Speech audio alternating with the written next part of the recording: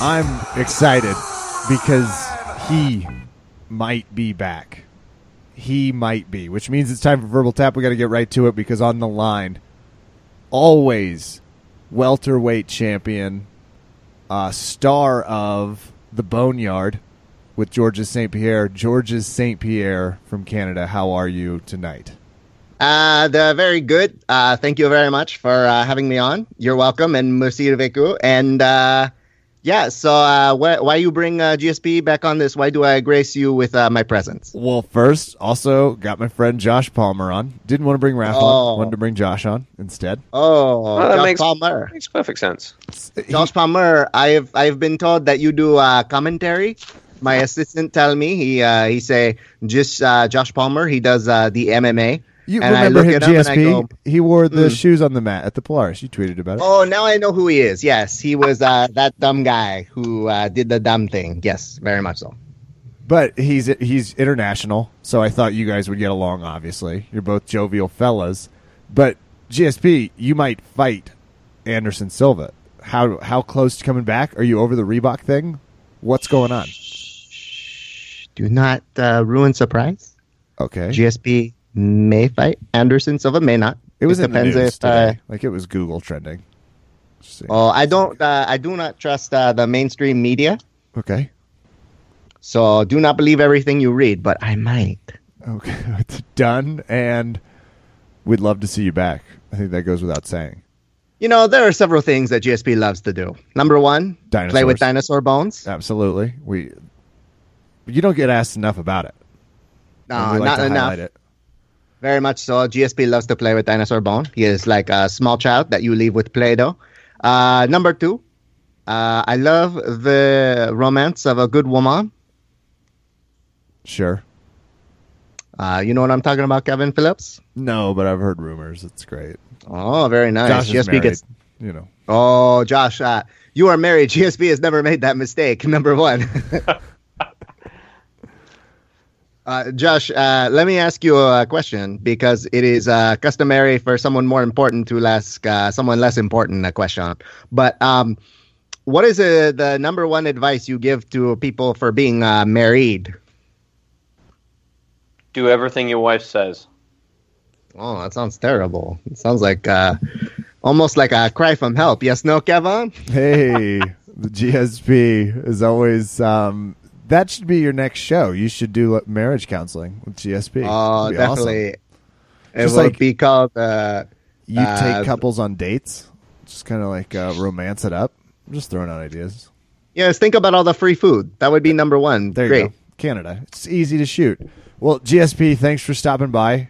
We'll bring you back whenever you want.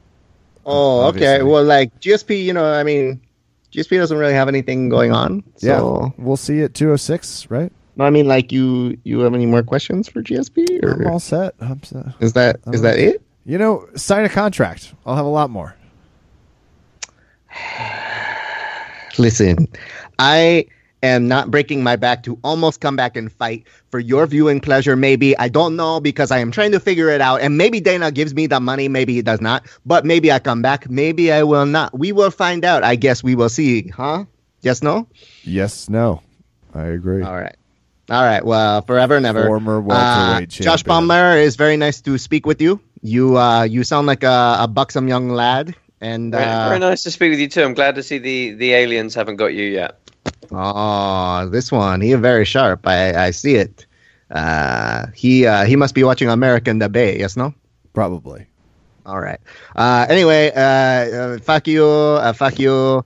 You're cool. And ole, ole, ole, ole. GSP still going to maybe fight. We don't know. Former welterweight champion, Georges St. Pierre. We're going to bring Raph on to the podcast. Raph, we're having a nonstop party already. Yeah, are we? There's a lot of drive time radio qualities about this show, including Josh Palmer back, I'm sure, to face the music.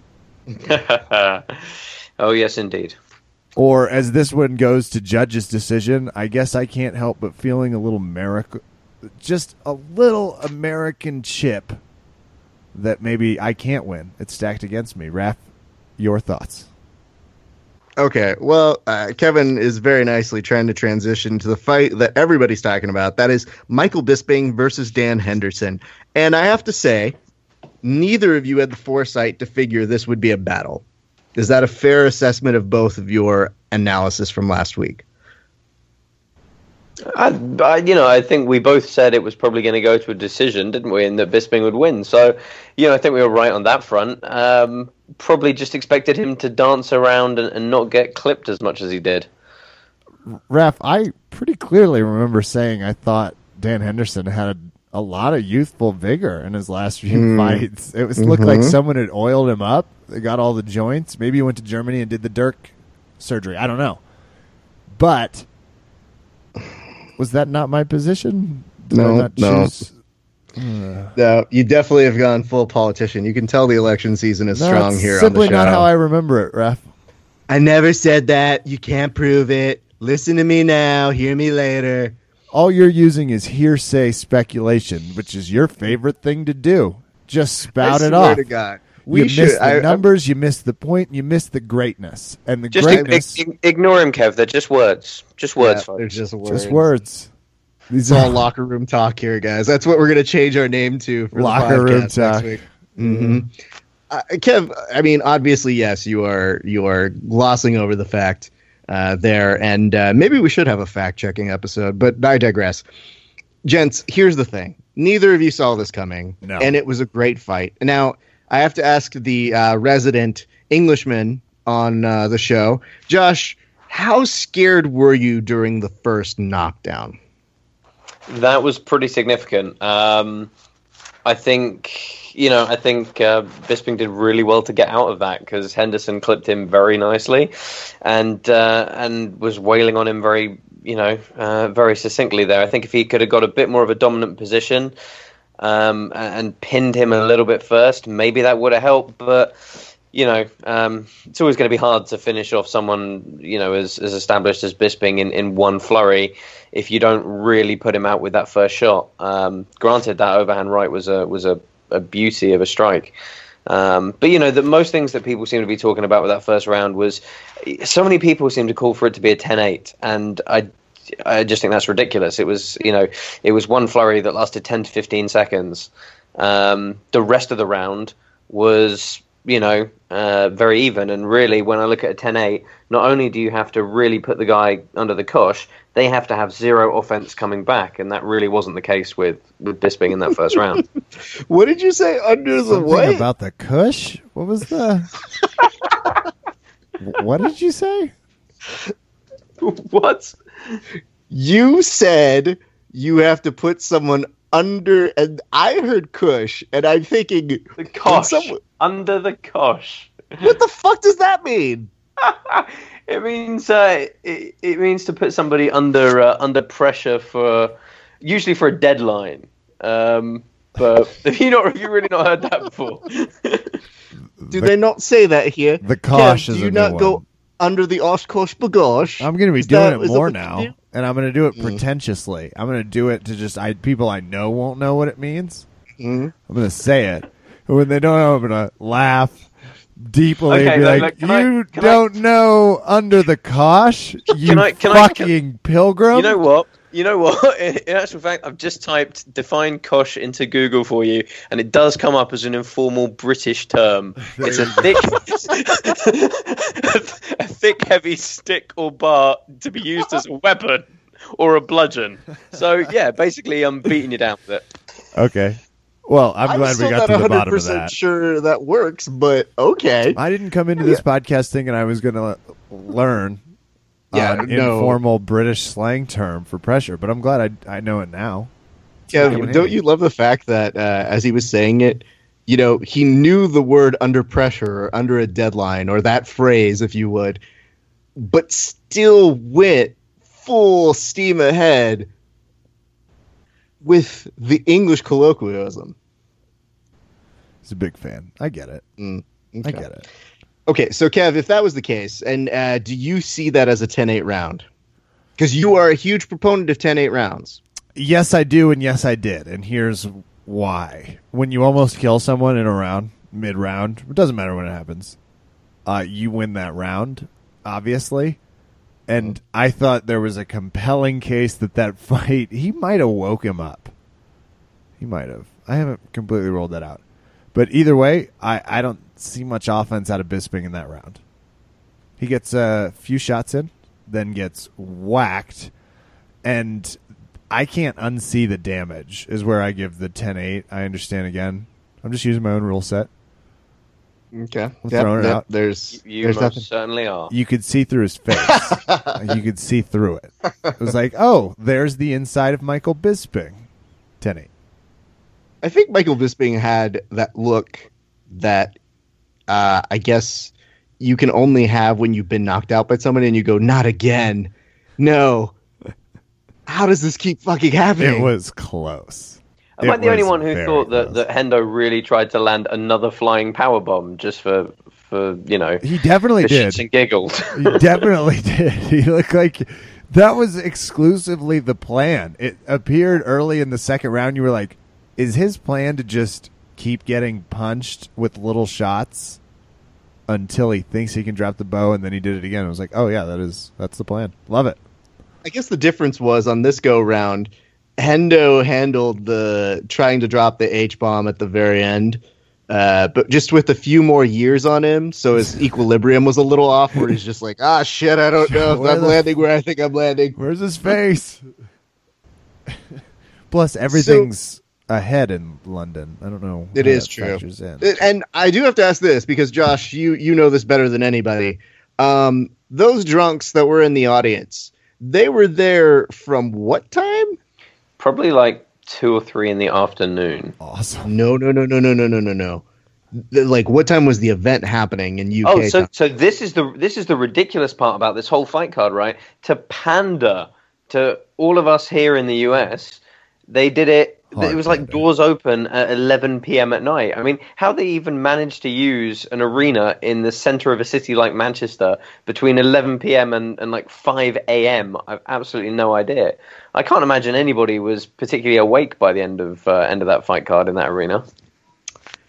You know, Kev, one of the best things about pandering to the United States audience is Money. But when you create an event, Kev, back me up with some like American music or something. Yeah. Yeah. So when you create something like the UFC, like America did, I mean, technically there's some Brazilians, but they were in America and that business was here. And I'll tell you one thing, the red, white, and blue, these colors don't run, because here in America, when you feel like you want to watch something, you make other countries fall in fucking line. That is why we are here. We are guns, eagles, fireworks, hot dogs, and all of that other shit. And that's why you guys need to go there. And your main card doesn't start till like 2 or 3 a.m. America. Plus, it's our company, so suck it. Well, it's a little bit China's now. It's always hard to tell who owns it at this exact You keep moment. saying it's China's, and I don't think you read the actual WME merger. Well, I understand that Tom Brady's involved, and that's Okay, that's all you need to know. all I need to know. All right, so obviously this was a weird one. All right, so we go to the second round. The second round's a little bit more of the same. There's a giant knockdown, and Bisping handles this one a little bit better, I will say. Again, though, Josh, are you getting worried by the second round? Do you fear for Michael Bisping being able to put it away? Not particularly, because his work rate seemed to go up substantially through into the second and third round, which I thought was really positive from him, to come back from that knockdown. The most concerning thing, I'm sure, for him and for any English fans watching who were rooting for him was easily his eye. Because, as Kev said, you could see the inside of Michael Bisping. It was, that was a ridiculous eye injury, and to fight, 4 rounds with that was pretty impressive. I mean, yes, and it was impressive. I kept thinking, though, he was outworking Hendo, but I mean, I think a snail outworks Hendo. The important thing to note is that Henderson was consistent, he was steady, and he was calm, and he could rely on that overhand right. And Kev, was there any variance from what we thought we were going to see from Hendo? No. I guess variance in, did you think we'd see 25 minutes of him? Well, he That definitely was a did not look surprise. it because we put up a meme, and I think this is a good point to bring this up. But we put up a meme that it had a very shocked face from Dan Henderson from one of the corner cams, and the meme said the exact moment Henderson was told this was a 5-round fight. Now, we got some interesting responses on here. One of the most recent ones, this one's from Jungle Mafucka, and it says, "Show some respect, faggot." Now, the interesting thing about this phrasing, or at least the way that they wrote it, is there's no comma before faggot. So is there a respect faggot? I'm not really sure. But I find that the easiest way to get people to show respect is to usually put something like that on the internet. So congratulations to that gentleman or person. I don't know their situation. But it does bring up a good point, which is this. People felt very passionately about this fight. And as we start to get into the 3rd, 4th, and 5th rounds, there is some debate as to what happened. However, the one thing that we will say before we go into analyzing those later rounds, the championship rounds, is it is quite amazing that Dan Henderson went there. We are huge fans of Dan Henderson. And we have put up a different meme that said every single person was pulling their collective karma to try and make Michael Bisping lose. Like, I don't know that a ton of people were actually thinking like, oh shit, Henderson's going to win this shit. We were just hoping that Henderson would, by luck, magic, Jesus, Oprah, Tom Cruise, some form of magic wizardry would win. And he almost did. You can't feel great about the way Bisping fights in terms of like it did.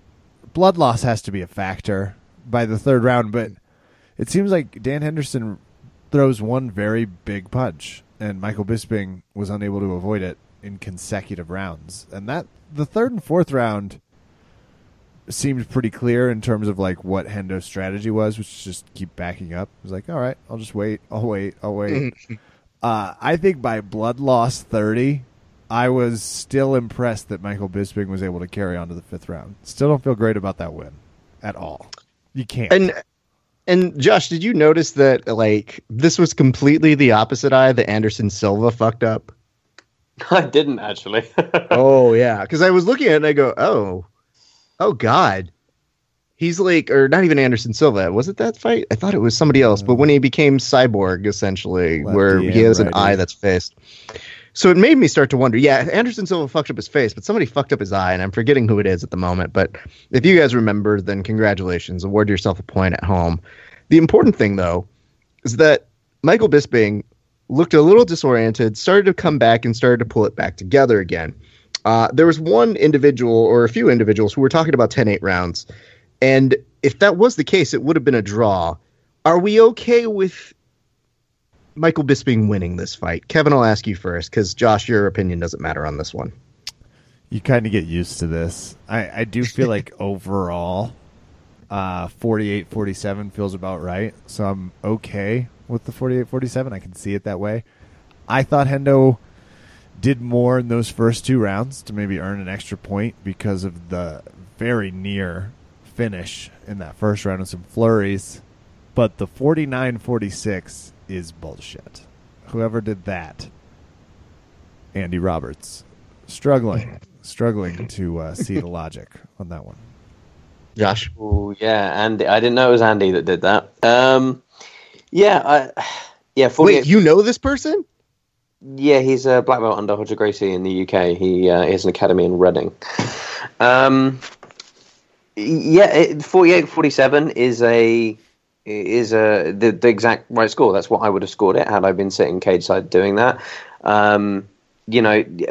You guys want to talk about, are we happy that Bisping won the way he did? I mean, look, it's not a impressive, decisive win, which seems to be what people want nowadays. And I do think it's getting slightly skewed by having, the outliers like John Jones in the mix who can just put everybody away in huge fashion. But, most fights don't really end like that. And when you're putting top guys together, you're going to get stuff that gets eked out. This was the way we all thought Bisping was going to win. We never thought he was going to stop him.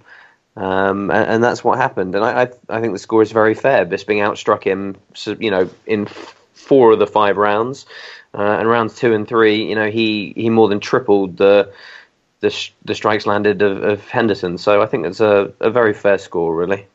I mean, but in round 2, though, all of Michael Bisping's punches comparatively to that 1 second even of it, because people were trying to make this equation that Dan Henderson only fought for like 30 seconds of the fight, essentially. And if you look at the statistics, they're a little close. But, I mean, yeah, if you want to make some arguments, you can do that. That second round, I'm sure people can make the argument for, and I'm pretty sure that's where your friend, his name's Andy, correct? That's what we're going with here? I mean, you know, I know him as an acquaintance. He's your friend, and it's Hodger Gracie's fault, is what you're saying. I understand. That's not a huge problem. We'll pass it along to Hodger, and we'll make sure that he mounts you and destroys you from there. So as this happens, you get a lot of people on the internet who feel a certain way, but I'm going to ask you this, Josh, because I think it's important to ask this question. I think it is maybe one of the more interesting facts or patterns that have emerged. But have you figured out this? You were impressed by Michael Bisping, yes? You know, yeah. For his overall story arc of his career, absolutely. Absolutely. Can I ask you this question? Do you also feel that, as it happens, for Michael Bisping, that for his own legacy, he's becoming the dude who can barely eke out wins against legends on the downslope of their fight careers? Question mark to you. Yeah, I mean that is also a fair comment. I mean, it's, you know, yeah, you're still you're fighting the best in the world. They may be legends on the downslope of their careers, but you know, great band still name, by the way. Yeah, you know, still very dangerous opponents. And you know, the next one, I think the next fight is really going to be where we say, okay, you know, what's going on here? This first title defense, you know, he should beat Hendo, and he did. So it's whoever he faces next is really going to say, okay, are you the champion, or are you a placeholding champion? No, I hate to use that term because, I mean, you know, the dude won the belt fair and square and he's defended it once, which is an amazing achievement. But, you know, I'm sure that lots of fans will look at it and say, right, you need to win one more big, substantial match and then we'll give you a bit more credit. Kev, let's make fun of the English crowd real quick. Cool. Okay, so they started booing Dan Henderson when he got kicked in the nats. Now, mind you, the first time he got kicked, nobody seemed to have an issue with it. But the second time when he's like, yo, I was getting punched and I survived that shit, and now he kicked me again, to the point where even the referee said, hey, Bisping, you did that again. Let's try and cool it on the kicking of the nads. So they start to boo him.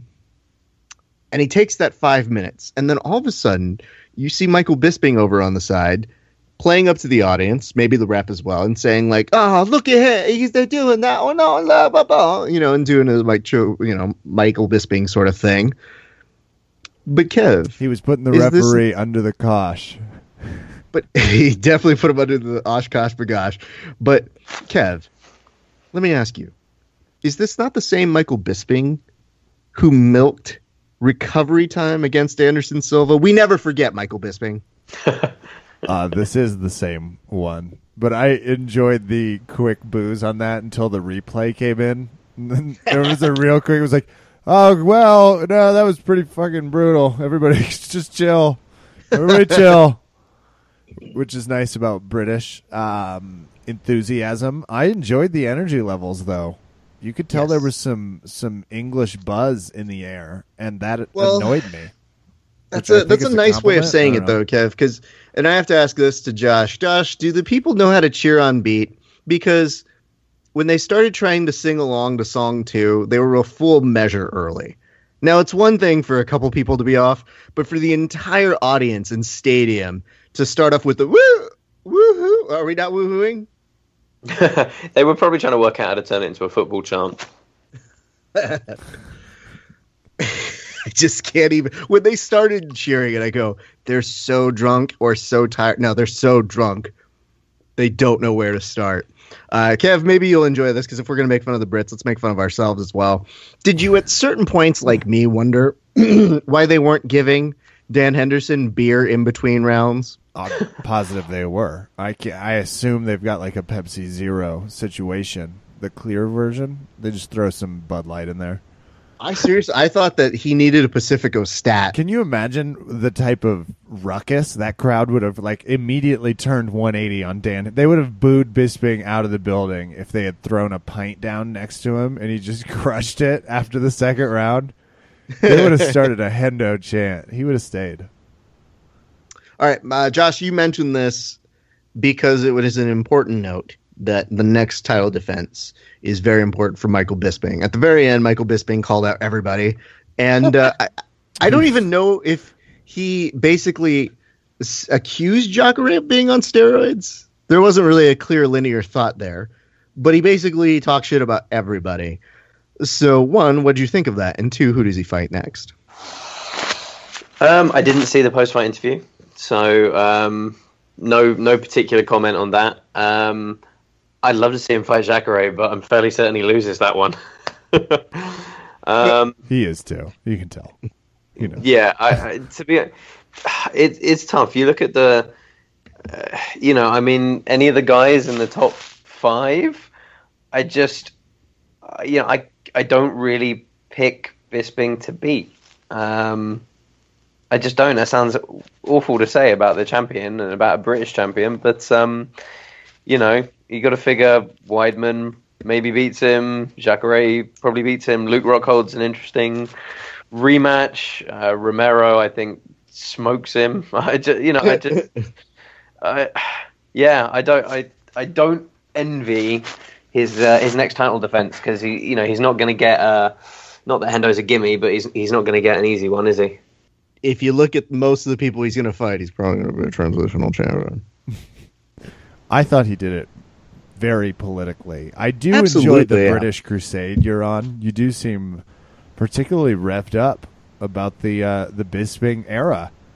And I also am ready for the Jacare title shot. It's time, isn't it? It's time. Yeah, I mean, look, as the jiu-jitsu fan that I am, I kind of want Jacare to hold the belt and just beat everybody down from there on out. Just for fun, mostly. Got it. Jiu-jitsu over country. Jiu-jitsu. Noted. Good job there. So obviously that was the big talk of the town. Everybody seemed to have some big thoughts about it. One of my favorite notes that we got on our Instagram was the fact that they referred to well, I guess I'll just read this. This was from Thurzao, and it says, "The real champion, fuck UFC at Dana White," which I thought was interesting to tag Dana on this one when they posted or responded to the photo of Dan Henderson. So, great job, Internet. You guys rocked it. As per usual. I liked the meme that you put out that glad the Revolutionary War wasn't decided by the judges. It was also very good. Just to encapsulate the experience. Well, let's shoot this one down because I do appreciate that. Yes, that joke played well for us, but there is a real sentiment that we had here, as denounced by one of our audience members, who said there was no way Dan was leaving UFC 204 with a decision win in Manchester. One judge even gave it 49-46. If that fight happened in the US, he might have retired the champ. Kev, would he have? Anything's possible in Las Vegas. Absolutely. Yeah. I think we know that. Yeah. Yeah, and also a Vegas nod. Well, let's also just say, Hendo was realistically active for about 7 minutes out of 25. You tell me how that wins a fight. Well, when he knocks the fuck out of people, I think that's it. But thank you for your contribution. Pride rules. G-stall stuff. Bitches. Pride rules. Just yell out pride rules. What would Nate Diaz say? You would say pride rules. Ask Nick Diaz, same thing. Pride rules. So I guess that brings us to our next fight, which is Gegard versus Vitor Belfort. I'm sorry, the deceased Vitor Belfort. Definitely now. That was decisive. Gegard looked like I've done that 6 times this weekend. I keep calling him Greygard. Not his name. Gegard Mousasi. Was he just letting him go around? What did you guys think about that first round? I watched it and it was like he looks like that person in practice that knows they're better, and it's like, I don't want to finish him, even though the coach is yelling like, finish that. It's like, come on, can we switch positions? And he did it. That was brutal. Josh? Yeah, I think just a lot of confidence from Mousasi, and I thought the aggression and the striking looked good. Vitor was in it more than I thought he'd be, to be quite honest. At certain points, he was still throwing back, right till the end. But that big flurry that really, caused the takedown, and then the very quick stoppage straight afterwards. Wow, Mousasi just looked like a killer. I mean, it got a little bit wild, but he still kept it technically composed enough that the hooks were just coming in like crazy, and Vitor was just going to wilt under that. He seemed to get backed up against the cage a lot throughout that fight. Well, Vitor has this one major weakness. If you count no TRT, I guess it's like 5. But a big major weakness on Vitor's fault is, when you get mount and you maybe try and learn a mount escape, but you're not quite great at it, and you do your best, but then you're also getting punched as you're getting, your way out of the mount. He scored that first mount escape he got, but it's just at that point he was taking so many shots that it was never going to be that hard for a grappler of Mousasi's caliber to maintain that top position. And the second time he tried to turn all the way over and shrimp his hip out, just wasn't going anywhere. And it's just one of those things. You're taking shots from an elite grappler and an elite striker who's got top position on you. There's only so much you can do at that stage, especially when you're that wounded on the way down. I mean, I hear you, but it looked exactly the same as the Chris Weidman fight. Sure. So when that happens, it develops a pattern, and I'm not saying it's necessarily like he's the worst person to ever be in mount. I think most people in Chris Weidman's mount or Gegard's mount not going to do the best, but it does identify a strategy to take him out fairly easily. And I don't think Gegard was really struggling with any moment of that fight. No, do you know what this fight, there were several fights on the card where it just seemed like big rear leg or actually front leg kicks in this one, I think it was, up the open side of the body to the body and the head seemed to be really prevalent throughout this fight card for some reason. It really stuck out in my mind in this match and one of the other ones that was a big weapon for a lot of guys. It's apt analysis. I want to put Mousasi. I'm going to ping pong the analysis over to me. I'm ready to take it the other direction. I'm ready to put Mousasi on a most neutral face while killing list. Okay. He's up there. Mighty Mouse, like that type of like really just no smile. It's like they could be reading, they could be bored, they could be hungry, they could be nothing, but still raining down punches. Top 5. That's a tough list. I can tell you though, he wasn't bored backstage, Kev, because a star was born. Oh, in the post presser. Did he flourish? Oh. Well, first of all, the post-presser was a shit show because, as we mentioned, it's like 5 a.m. in the morning. Most of these people want to go home. Apparently, there was not even supposed to be a press conference, but then they were like, fuck it, go out there. And so they had Dan Hendo go out there, and I think maybe they just realized, they're like, guys, he's retiring, so let's let him go out there. Bisping went to the hospital, but Gegard was, I think, second person out there, and he made the most of his time. And Gegard's a pretty reserved, nice, gentlemanly kind of a guy, but when he's spouting off one-liners about Conor McGregor and he's like, he's kind of a fool, man. I mean, I get what he's doing and that's fine, but like, he's just trying to sell the fights and he's trying to run his mouth. But the difference is somebody like Muhammad Ali, he actually did stuff for the people. Conor's just out there throwing water balls like an idiot. He goes, maybe, I don't know, maybe I gotta throw water bottles myself. Ooh. And I looked at him and I said, oh my God, is that hot fire you're spitting there, Gegard? Listen to Mr. Pensive analysis. I like that. I also, as we were speaking, I think I realized if we ever wanted to create a segment for Mr. Mousasi, I think there should be a segment on the show called Get in the Guard with Gegard Mousasi. And That one's for you guys who He love just puns. slowly pontificates about the way people talk trash. He's like, "Thank you, Raph. I'd like to jump into some things." Here are my thoughts about climate control. Today, a lesson we can all learn from the riots of 1912. So Get in the guard. get in the guard. So if we're talking about unexpected finishes, though, so again, credit to Greyguard. I'm really glad that he had a great press conference. He made it the most interesting and entertaining. But if we're talking about surprises, Jimmy Manuwa. Performance of the night. Damn it. Why was this the one English person who I decided, you know what, I won't stick with the plan and vote for all English people. I'll change my mind on this one. Why? I don't know, but You tell me. You asking yourself that question. Go on. That's great, I am. that leg band.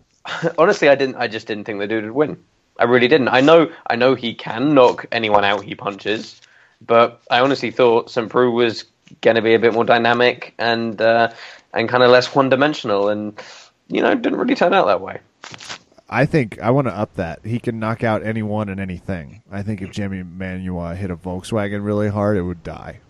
That was brutal. The leg bend was, every time they showed it. It always makes it look worse, doesn't it? Oh my God. In HD slow-mo, you're like, oh. Ooh. In some circles, they refer to that as the stanky leg knockout. I prefer to call it, when on The Fresh Prince, when Will Smith and Carlton or Jazzy Jeff would do their handshake and they'd low five one another and then snap back. It was kind of like that. That's kind of what it looked like, just more deadly.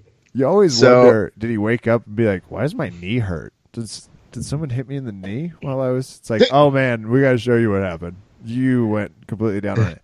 I was disappointed. I thought following the John Jones fight, he might have a little bit of confidence. So I'm impressed by the Jimmy Manuwa, able to overcome that John Jones confidence.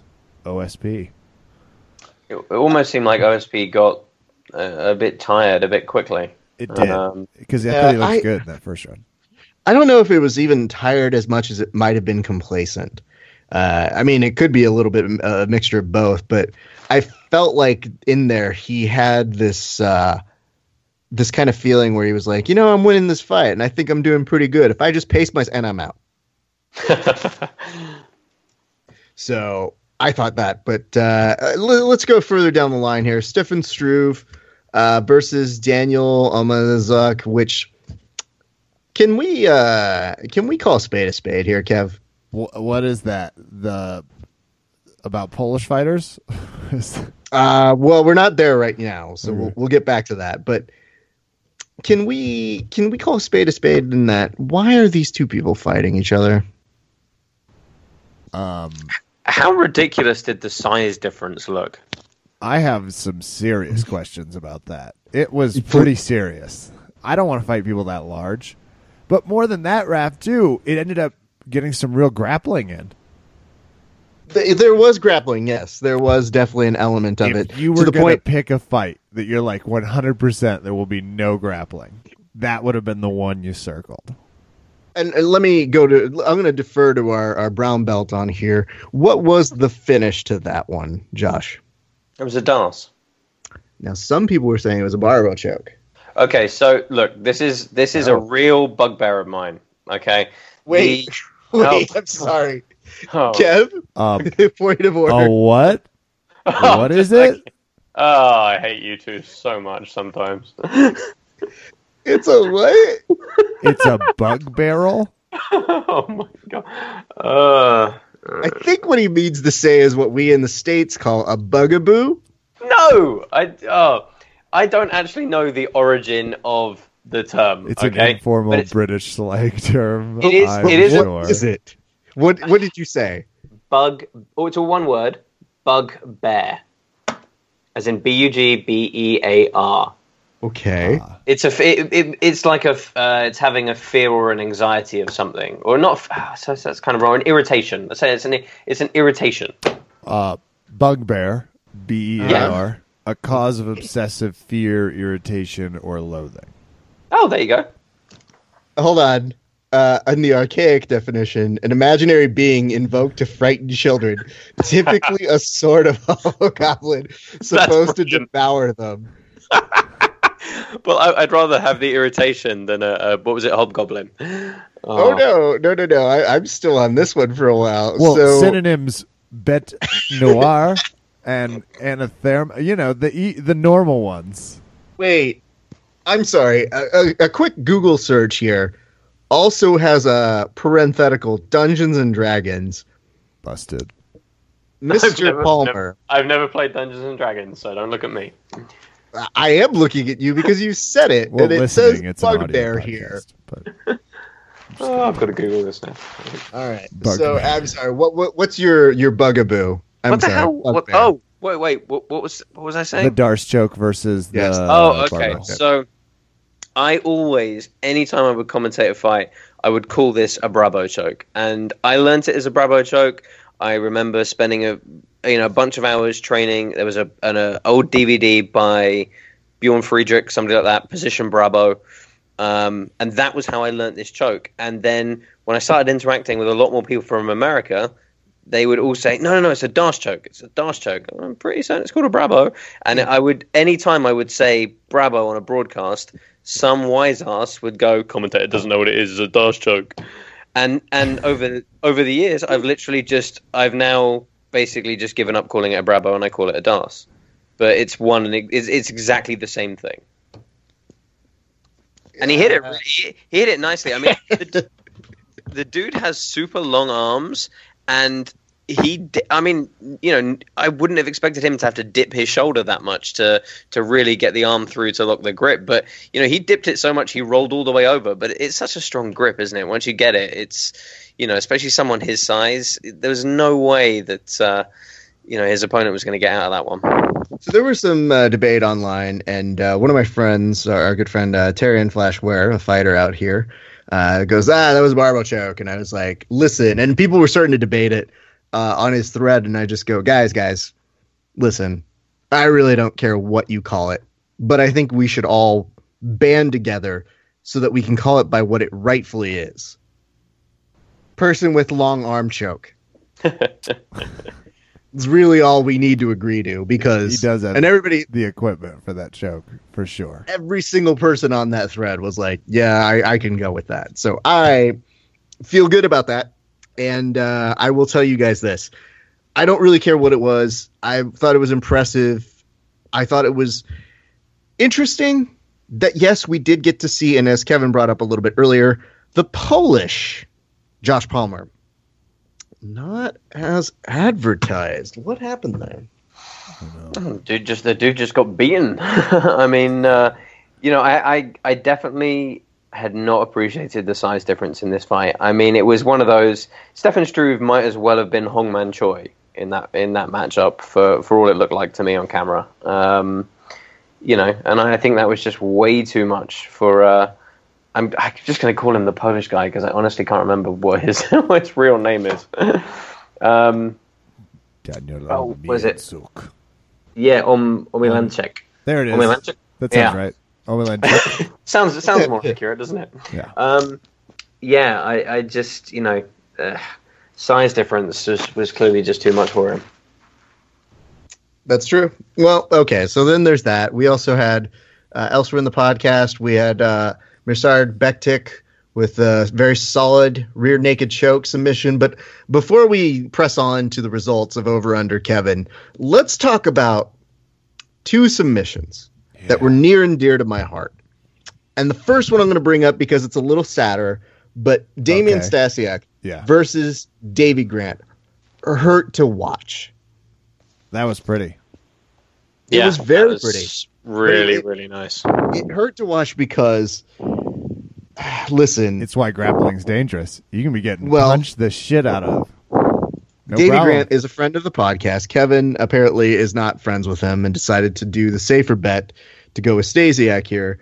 But Davey is a nice guy, super tough, and he was fighting that as much as he could. I mean, the sad reality, those of us who do jiu-jitsu know, that feeling of when you're caught, you're just kind of caught, and there's no amount of heart that really will pull you through for a majority of the times when you're that deep in. But that armbar, I think, as several of our viewers were saying on Twitter, is going to have lasting damage. However, heart works great when the person's also not great at fighting. Works much better. But in this case, both good I'll fighters. just say this. How dare you? Yeah, I'll say this, though. With Davey Grant, I mean, he was definitely doing his best to get out of there. Josh, walk me through how you saw that finish going. And did you have the same love for it that we did? Because I will, before I let you answer, I will give ourselves credit here on the podcast, Kevin, because they were not putting that clip up fast enough on the UFC on Fox page. And I yelled at them and said, yo, are you guys, asleep on this night? Because we need to be able to share this legally. Thank you. And then Karen Bryant tagged me, and a moment later, they had that footage up. So you're welcome, world. But I was very impressed by that. Anyway, go on, Josh. No, I mean, look, the setup was really nice. I mean, he snatched his legs up really fast. It honestly looked like he was going for a triangle. Davey Grant saw the triangle as it was happening and tried to stack pass out of it, and the armbar was there. I mean, Stasiak had such a tight grip of his arm, and the maintenance of the position when Davey Grant almost got out was great, but it was so deep from the beginning. And as you guys said, no amount of heart. I was sitting there thinking, well, he's done. He's causing himself a lot of damage right now.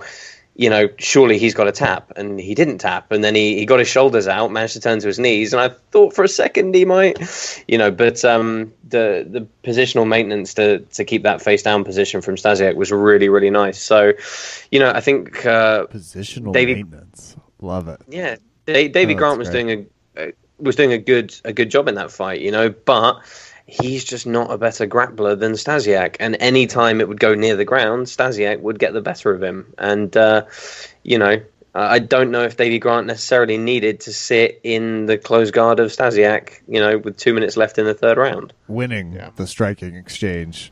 Yeah, well, that's the point, But the speed of to be at the end, to be in the 13th minute of a 15-minute fight, which had a reasonable pace to it and a lot of up and down action, to snatch the submission and really snatch that leg position as fast as he did, I thought was really, really nice work, and he really earned that submission. Well, I thought that was a very apt way of looking at it, which brings us to, I think, maybe. Kev, I mean, in a night full of fair stuff of the and night fun, also. Deservedly so. This thing, I watched this about 19 times. This was one of the more effortless elements of jiu-jitsu I've seen in some time. Now, why don't you talk me through Yuri Alcantara's, masterclass in jiu-jitsu, I guess one could say. I can't, and I'm not worthy, and I won't. Okay, I'll try. Started with a fury of pounding. You can always tell guys that have some modern touch of jiu-jitsu. Alcantara is one of those guys. He kind of was already setting up like a knee. Anyway, it doesn't matter. Immediately shoots for what is a very deep and terrifying armbar. Brad Pickett rotates exquisitely.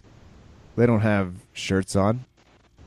Muscles are bearing. There's some sweat. There's a lot of things that are coming into play here, people. It's hard to get a grip. Not for Alcantara. It's like, I'll switch positions. I'll rotate in. I'll threaten some other submissions on the way to swinging myself around into a spectacularly strong triangle that I believe does go through one more rotation, coming back into an armbar and then back into a very strong triangle. Alcantara was in it for the win and did not seem, again, to be at all stressed about the position he was in. He's good to go. I really want to bring up a fact, though, is that first transition when he was just starting to, decide like he's going to jiu-jitsu his face off. But it was that effortless just drop into S-mount. It was just like, what is happening? In an MMA fight? What's he doing? Oh my god, that looks so nice. And then like immediately sitting there and granted, again, because maybe I don't know, I want to say things that maybe aren't true, but maybe because I told Fox to get on their shit that maybe they had this clip up and ready to go seconds later. I don't want to say I did it, but you can't prove I didn't. I'm so glad that clip exists because if you have not seen it, go watch it immediately. I think it is Amazing. it is rightfully performance of the night. So I believe there is much more to say. There was a brief moment of shade thrown at, I believe Brian Stand threw just an ounce of shade about not having it at an angle. And it was rightfully corrected. It was like, well, after like the third trip, sometimes you really sink it in. Like, it doesn't matter. So Yeah, I mean, Stan enjoyed can that. throw all the shade he wants to, and I'm not Just sure a little what bit the of extent shade. of it. It was just, But I mean, he 2%. can throw all of the shade he wants to. But I never had a doubt in any of those transitions that was not going to end a submission. I knew we were going to be doing a chain, but I had all the confidence in the world it was going to end in said chain. So I don't know that anybody else felt any different. Before we move on, I guess, to the result, Josh, did you have any other insight into any of the rest of the fights that you saw? Any of the other fights? Give me a second. Let me just remind myself what happened. The flipping. Okay, so a couple with some English guys that. Yeah. You know, do you remember there was neither of us thought that Tumenov was going to lose that one to Leon Edwards. I know that in my picks I gave it to Leon Edwards, so let's pretend that I did. But realistically, we both thought Tumenov was probably going to take that one, and did not see Edwards submitting him. I thought that was he pulled that one out a little bit. That was a surprise, yeah. Yeah, good performance for him. And you know, I said it could quite easily be fight of the night, and you know, but they wouldn't give it any credit because it was a fight past prelim. But Mike Perry KOing Danny Roberts at 4.5 minutes into the third round after an absolute war.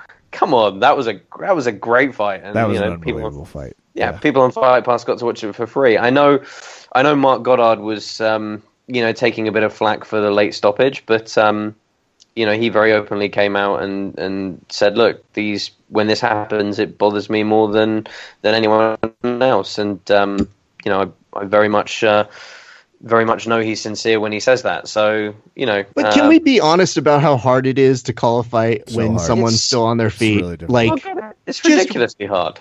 Really, really consider the fact, that the minute the fighter hits the mat, if they're with it or not, they're going to look at the ref and be like, how dare you stop that? I was still in it. And be like, bro, you slept on your way down to the mat. You were out. And they'd be like, no, I didn't. So it's not exactly the world's easiest area. Maybe he did take a hit or two on the ground once he was there that he probably shouldn't have taken. But that transition between being out on your feet and then watching the fighter try to, navigate a safe landing, let alone not die, I guess is it's a tough call. Yeah, it's a really tough job, and I said on the podcast last week, I think Mark does it better than pretty much anyone else in the world. So that aside, that was a cracking fight. It really was, and I feel bad for Danny that he. Time out. It was a what fight? Oh no, a cracking fight. Mm-hmm. Was it crack-a-lackin' or what was it? I mean, cracking? Cracking is definitely a British slang term. Have we got to Google the official definition of that now? Crack. We might have to, but I just know that you get a party cracking.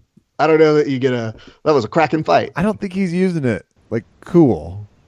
Mm-mm. Or is it more like they released the Kraken? Is that where we're going? No.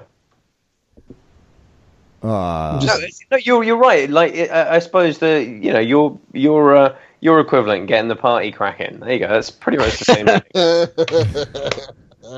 This is so much fun. I want to take Josh on all the game shows that have linguistic differences and really put them to work here. Well, gents, I think it's about that time that we reveal what happened. Are you both excited to find out who won? I am. Yeah. I'm pretty certain I lost, but I honestly can't remember. So yeah, sure.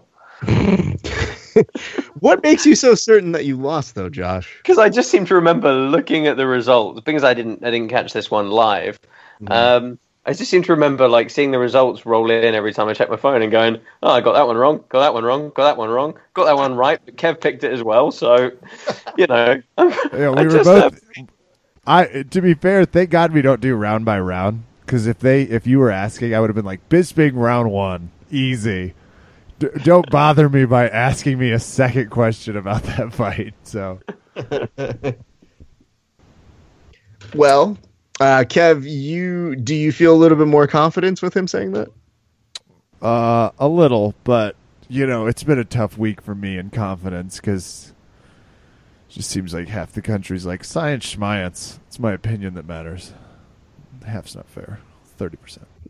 30%. That's not bad. I mean, here's what I'll tell you though. About 30% is what the both of you were pulling on this one. So yeah, it wasn't a stellar night for either. Neither of us were streaky hot. You say streaky hot, and that's still not a thing either. I'm trying to use like American terms. I know, but here's the thing: we're making fun of all of his, colloquialisms. We don't need you to bring in the dumb ones on our side. Fine. I thought that was my thing on the podcast. I guess it isn't. It isn't. You have many other things. Off timing, awkward phrasing, subpar interview skills. The list goes on, but yeah, let's remember the moment when I asked you to recap how a submission finish happened, and you were like, it was the 70s, and things were different back then. Also, they didn't have any shirts, so and the muscles. I mean that stuff too. Heavy bass music everywhere you went. All right, gentlemen. Well, if I were to tell you this right now, Kevin. Yeah. What would it mean if you lost right now? It'd be crushing. It just feels like another shot to the second pills, a third shot to the pills, or fourth, pending the 49-46, how you view it personally, to the Americans. And Josh, how happy would you be to see Kevin get crushed? I'd feel like I was redeeming the whole of Europe for their performance in the Ryder Cup recently. Great. Hold on. I want to compliment him on his cross-sport reference on an MMA podcast. That was impressive. That's a good one. Golf's great. I'm in. Loved it. Well, I have some bad news for one of you, and I'm ready to reveal. Kev, here's the thing. Your performance was god awful. This may be one of your worst. Yeah. Josh, I know where this is going. I'm not sure you do, Josh, because Josh, yours wasn't much better. Okay. To the point where you did not redeem your country, sir. For the Ryder Cup. Kevin, congratulations. Pledging you it. Have won again. Yeah. I've already started working on my remarks. No spoilers, but his pledge is en route. Look at it, whipped up. Bring it. So, lovely. Kev, what is it that you have won from this bet? Freedom. Again, I think what you're seeing more than anything, that same burning light that we've always seen on the other side of the hill and thought we can do better. I'm adding to that shining star legacy, because progress is a movement of people, ideas, victories on podcasts. It's about the little things or the big things. I see it as all the things. UFC 204 is the first step in many steps of greatness for America, for me, of course, but more specifically for anyone competing against Josh Palmer. Am I done now? That was perfect. I was just going to say, and I'm standing while Raph sings the national anthem. I'm actually sitting, if we're just going to throw honesty street. Because I'm okay with the protest, but that's not what this is. Now you can stop. I've brandished into protests. Play ball. That was did it. beautiful. It is the That was great. baseball playoffs Okay. too. Palmer, you're Josh. a gentleman and a scholar for taking your beating like a savage. That's no problem. I'll go, sit in my pit of despair right now. So no, but seriously, Josh, what do you have to do now that you've lost? Get ready for Polaris. Yeah, no. What do I have to do for the bet, or what do I have to do just Emotionally. How do you recover? That's what we're asking. what do I What's the have to do to therapy? Oh, I don't know. Go drink a cup of tea and sit and think about it for 5 minutes, and then get on with the rest of my life. Oh, whatever. This is gonna haunt you. That's the best part. These losses, they haunt you forever. It'll haunt me when I actually have to read whatever it is you write. Oh, yes, Kevin. So wait, what is the bet? I'm writing a forget. pledge, and he has to say it into the camera. It's a pledge. The bet was the winner gets to write a pledge of allegiance for the loser. It sounds better when he says it. Even That's the word spectacular. Now, allegiance. Kevin, didn't we add an asterisk to this? No, we did not. I believe we did. You have to. He had to ask a specific. He had to ask Gary about the video he owes me. There was a follow-up interview. No. It was possibly, if you could find a sensible phrase that I had to somehow incorporate into the broadcast for It's Polaris. back. There it is. Aluminum I did- siding. Yeah. But I did say I will have to, in the interest of professionalism, defer that one. Yeah. You remember did say what in you said on the air. interest Remember. of your job and whatever professionalism. And by the way, if you're trying to use professionalism as the excuse, you've come on the wrong Wrong podcast, podcast. buddy. And second of all, you're the that. wrong person to say, hey, everybody, sorry, I'm professional now. What if I were to tell you this? What if I came up with the right phrase that I think you could totally insert? I mean, it's We will reveal it's after it's Polaris completely Pro. going to depend on what it is. No, Kev, I'm okay with revealing it here. Oh, go for it. I'm all ears. Okay. Here's the thing. At least 3 times on the telecast, you need to say, have a grapple. Now, Ooh, that's actually surprisingly Mentally. hard. mentally, this is going to be tough because would you have organically said it at least 4 to 6 times? Now you won't know. Now it's No, I circling the head. So Here's I, what I'm telling you. I can honestly tell you that in the 70 whatever events that I have done, I have never said that phrase once on camera. But think about it. Everybody's got their differences. Let's get it ready. Rumble. It's time. Yours could be, Oh God! let's now, have a grapple. See now I'm honestly thinking, can I work it into the opening bit to camera? You may have just gotten your calling card. I was You're going to say, if refrained. it becomes your catchphrase, we all need to consider a group tattoo. We're going to start there. I'm not going to. The judges are ready. The fighters are ready. Ladies and gentlemen, it's time to have a grapple. Damn it! I even like it. Fuck! good. I actually really. It's got some. The lights are shining, and again, that's Polaris Amateur.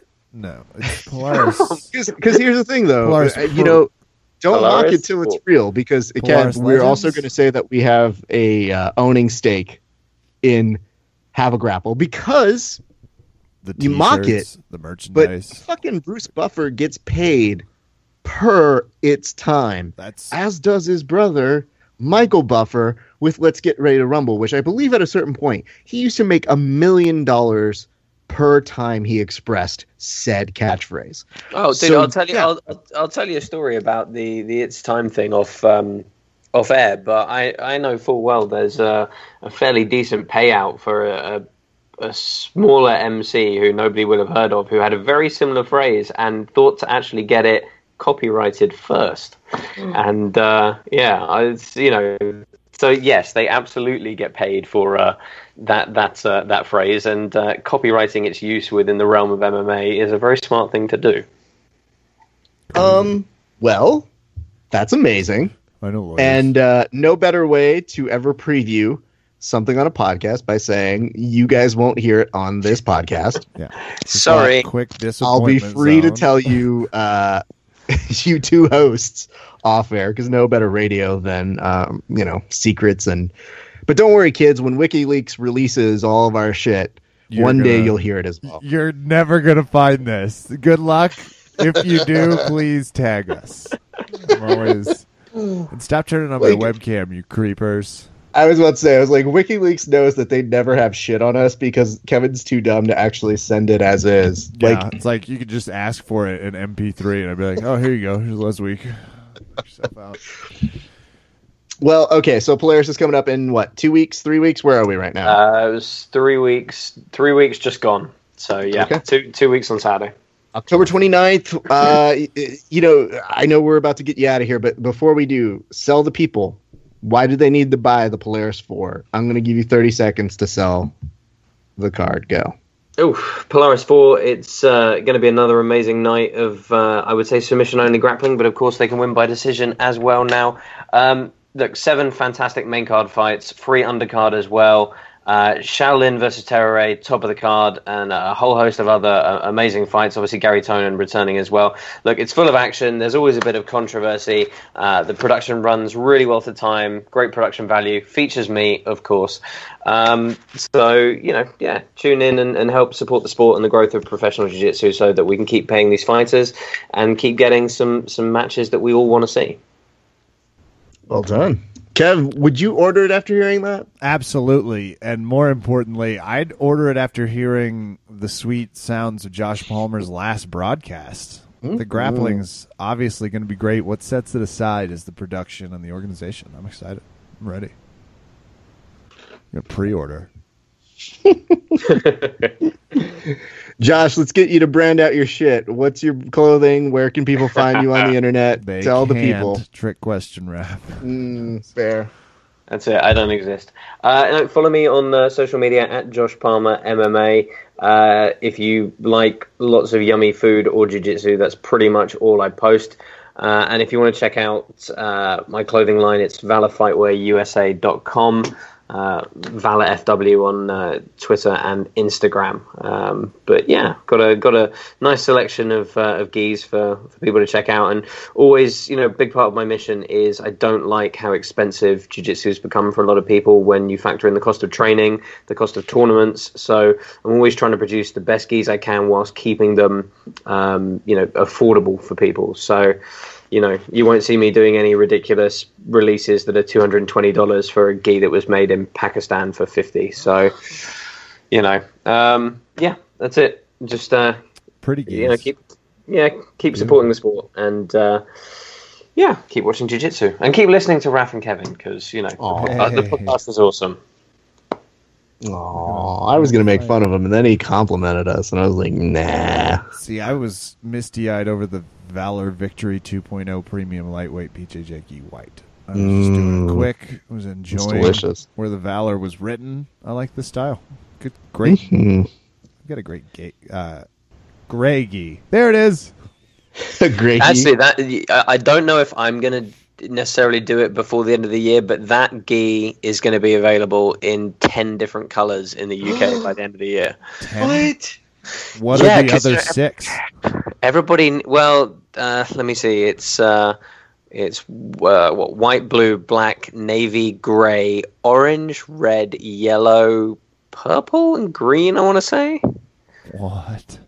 When did you get to the orange conversation? Because I can go a lot of extreme colors, but as a brown, aka a Mexican, for those over the pond, there's something about being in a large orange thing that doesn't really sit well with me.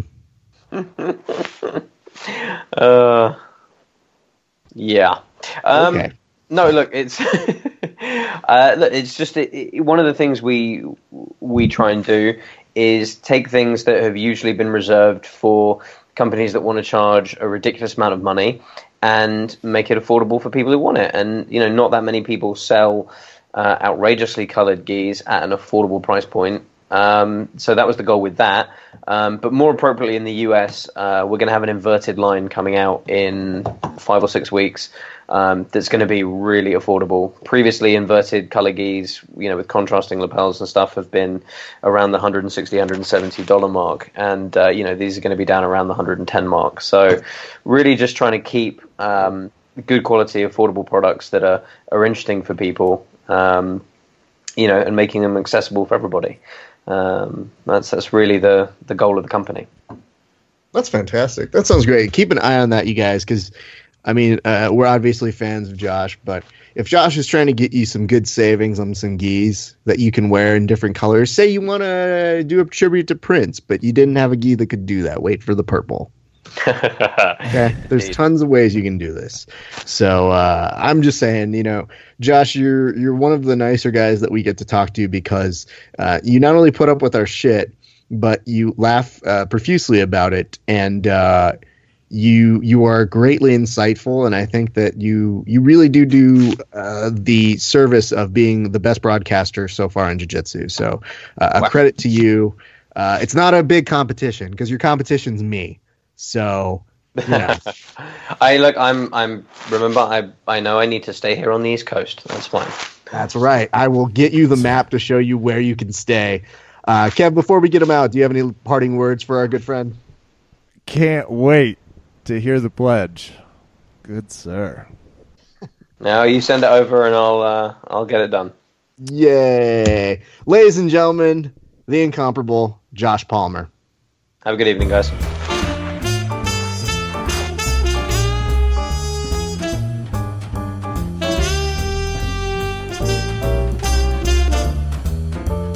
Josh Palmer, what a treat. Especially since I won. I needed that one.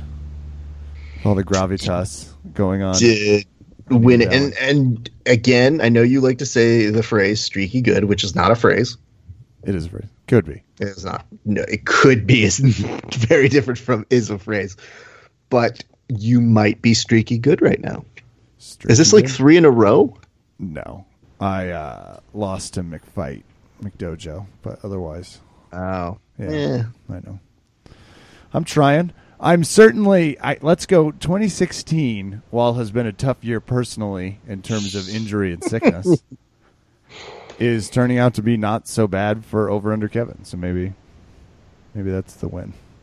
I mean, I need to go back and fact check, but we'll see. Everyone listening is like, not going to do that. No one's doing that. I could already. These two are in the now. Saw the new Ghostbusters movie. Loved it. By the way. Yeah. I mean. Yeah. There's some very funny scenes very early on. Well, you're going to lose a number of the demo that tunes into us, Kev. Won't people didn't like it? It was a little long. Could have been 20 minutes shorter. Fair. If we're talking about things, I saw X-Men Apocalypse. Also, it was 4 hours long. I love every X-Men movie except the ones that aren't good. Okay. Directed by terrible people. But this one, it's terrible, right? Like, it's a god-awful movie. But I watched it at home, changed everything. Literally looked at it and goes, it's not the worst. Okay. It's bad, but all right, cool. And my wife was looking at me. She goes, I'm trying to get Ghostbusters too. And I was like, babe, no. One at a time. One at a time. One at a time for the movies that people say are god-awful that I'm sure are just fine. But put them together. What if we, like, mid-watching it go, man, now that I've been mid into X-Men, Ghostbusters they were bitches. I realized they're terrible at comedy. Oh, I hate them. There's real comedy in it. There's real good sketch comedy. Leslie Jones and Kate McKinnon, both just really good complimentary roles. And when is Wig bad? Like, when's Kristen Wiig bad? Yeah. Molly McCarthy's made some bad movies. I'll cop to that. There's been a few in there, but she's good in this. Kevin is one of the few people who have ever hijacked the show to talk about his hatred of the movie Identity Thief. Oh, man. That movie was tough to watch. Fucking guy from Arrested Development. I'm not using his name on purpose. Okay. I'm sure they're all like, yeah, we stroll right past that on the IMDb page. Everybody got paid. That's the important thing. I'm sure it was funny. to some people if you made it past the hour 40 mark where they were still trying to suss out the plot, but I did not.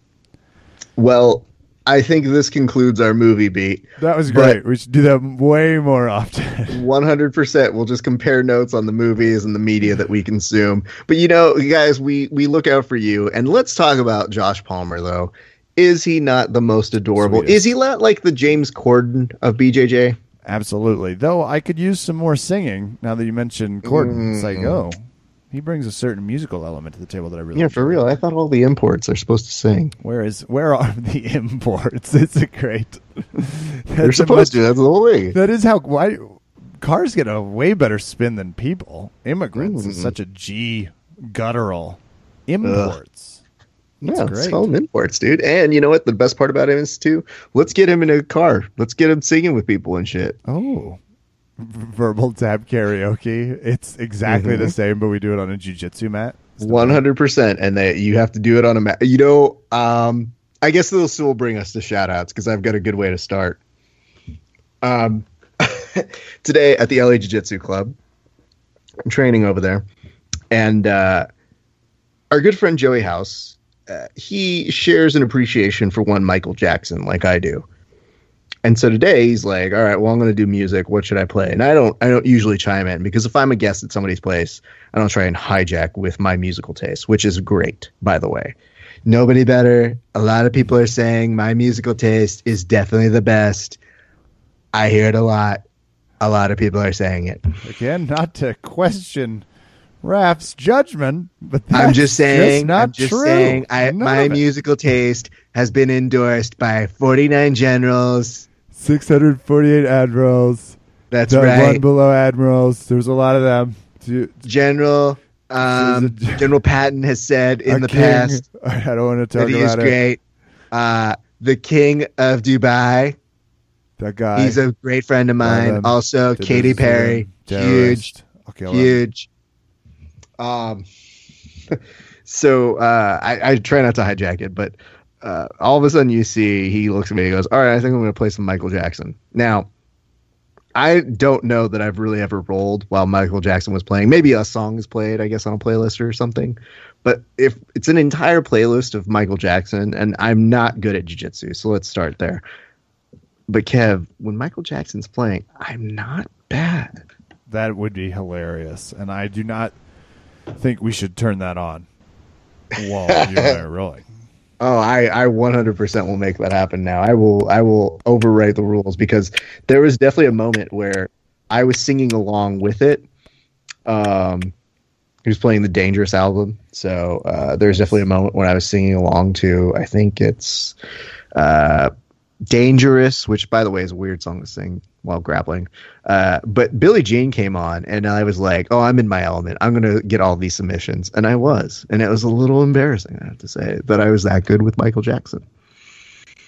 So, thanks, Joey. And you know what was weird? Because I think Joey actually could tell, too. He, looked at me, and he's like, how did you pass my guard? And I was like, Mike. It's all Mike, dude. Once we get to Thriller, it's over. I'm going to land this, so don't worry. Anyway, my thanks to the guys at the LA Jiu-Jitsu Club, including our good friends Nico and Drew. Had some great training over there. Also, superb night the other night at Valley Martial Arts Center. Hassan taught a great class, and afterwards, myself and Casey and Michael were just shooting the shit, having a beer. And as we're sitting there talking about it, I don't know if you've ever gotten to this point where you're training partners, Kev, but my buddy Casey makes this moment where he's like, yo, listen, I don't want to, guys, I'm just going to say it, and I hope you don't think it's coming out as bad as it does, but I'm just going to say, who the hell, when I'm on top, who's got a better top game than me? I'm just saying, I'm just putting it out there, which prompts me to start cry laughing. Because who says anything like that? So I told him, I was like, yeah, dude, you can take top all you want for the whole month. You got it, buddy. I don't even care. So I thought that was one of the more entertaining discussions we've had. So to Casey, Mike, Hassan, thank you guys for a great class. Those guys are great training partners. Really pushed the hell out of you when you were training with them.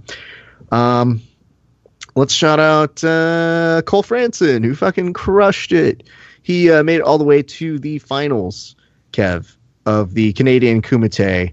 And if I can reveal one thing to you guys, and I don't know if it's for sure, but do you want to know that I've seen a highlight reel from Cole Franson that's about to potentially hit the airwaves, Kev? Yeah.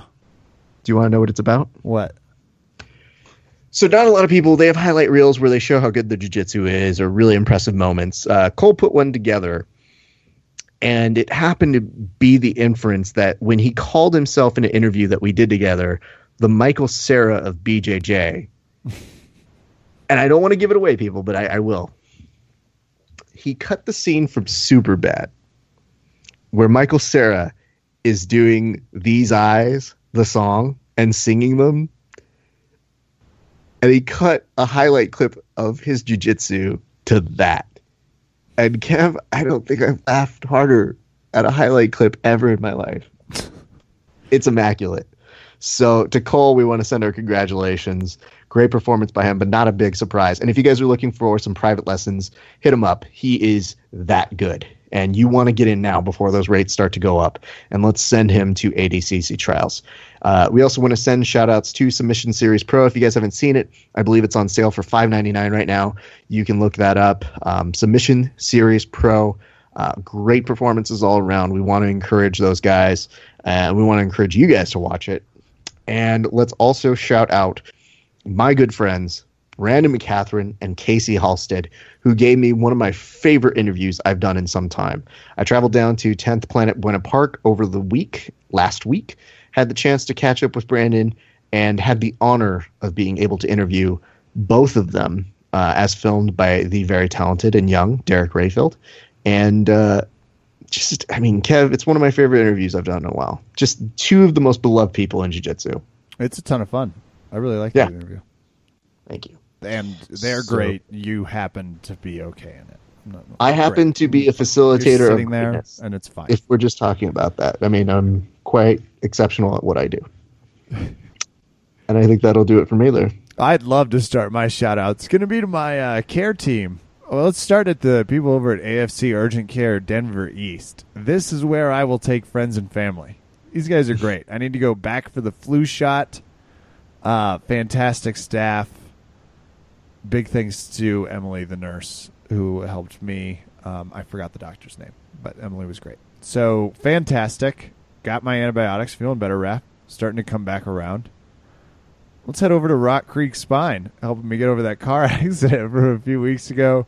The cluster headaches have stopped, and I'm feeling much better. Spine feel lock and step. A few weeks of treatment. Everybody's feeling good. Get assessed. I take my spinal health very seriously. And got into a lovely political discussion with a more senior gentleman named William. He's watching The West Wing, so we were just having some fun lamenting on science and reasoning and facts. We had fun. So that's going to do it for me, Raph. That's going to do it for us here tonight at Verbal Tap. I'm Kevin. Thanks for listening. Good night and good fight. Good care team. You're a disaster.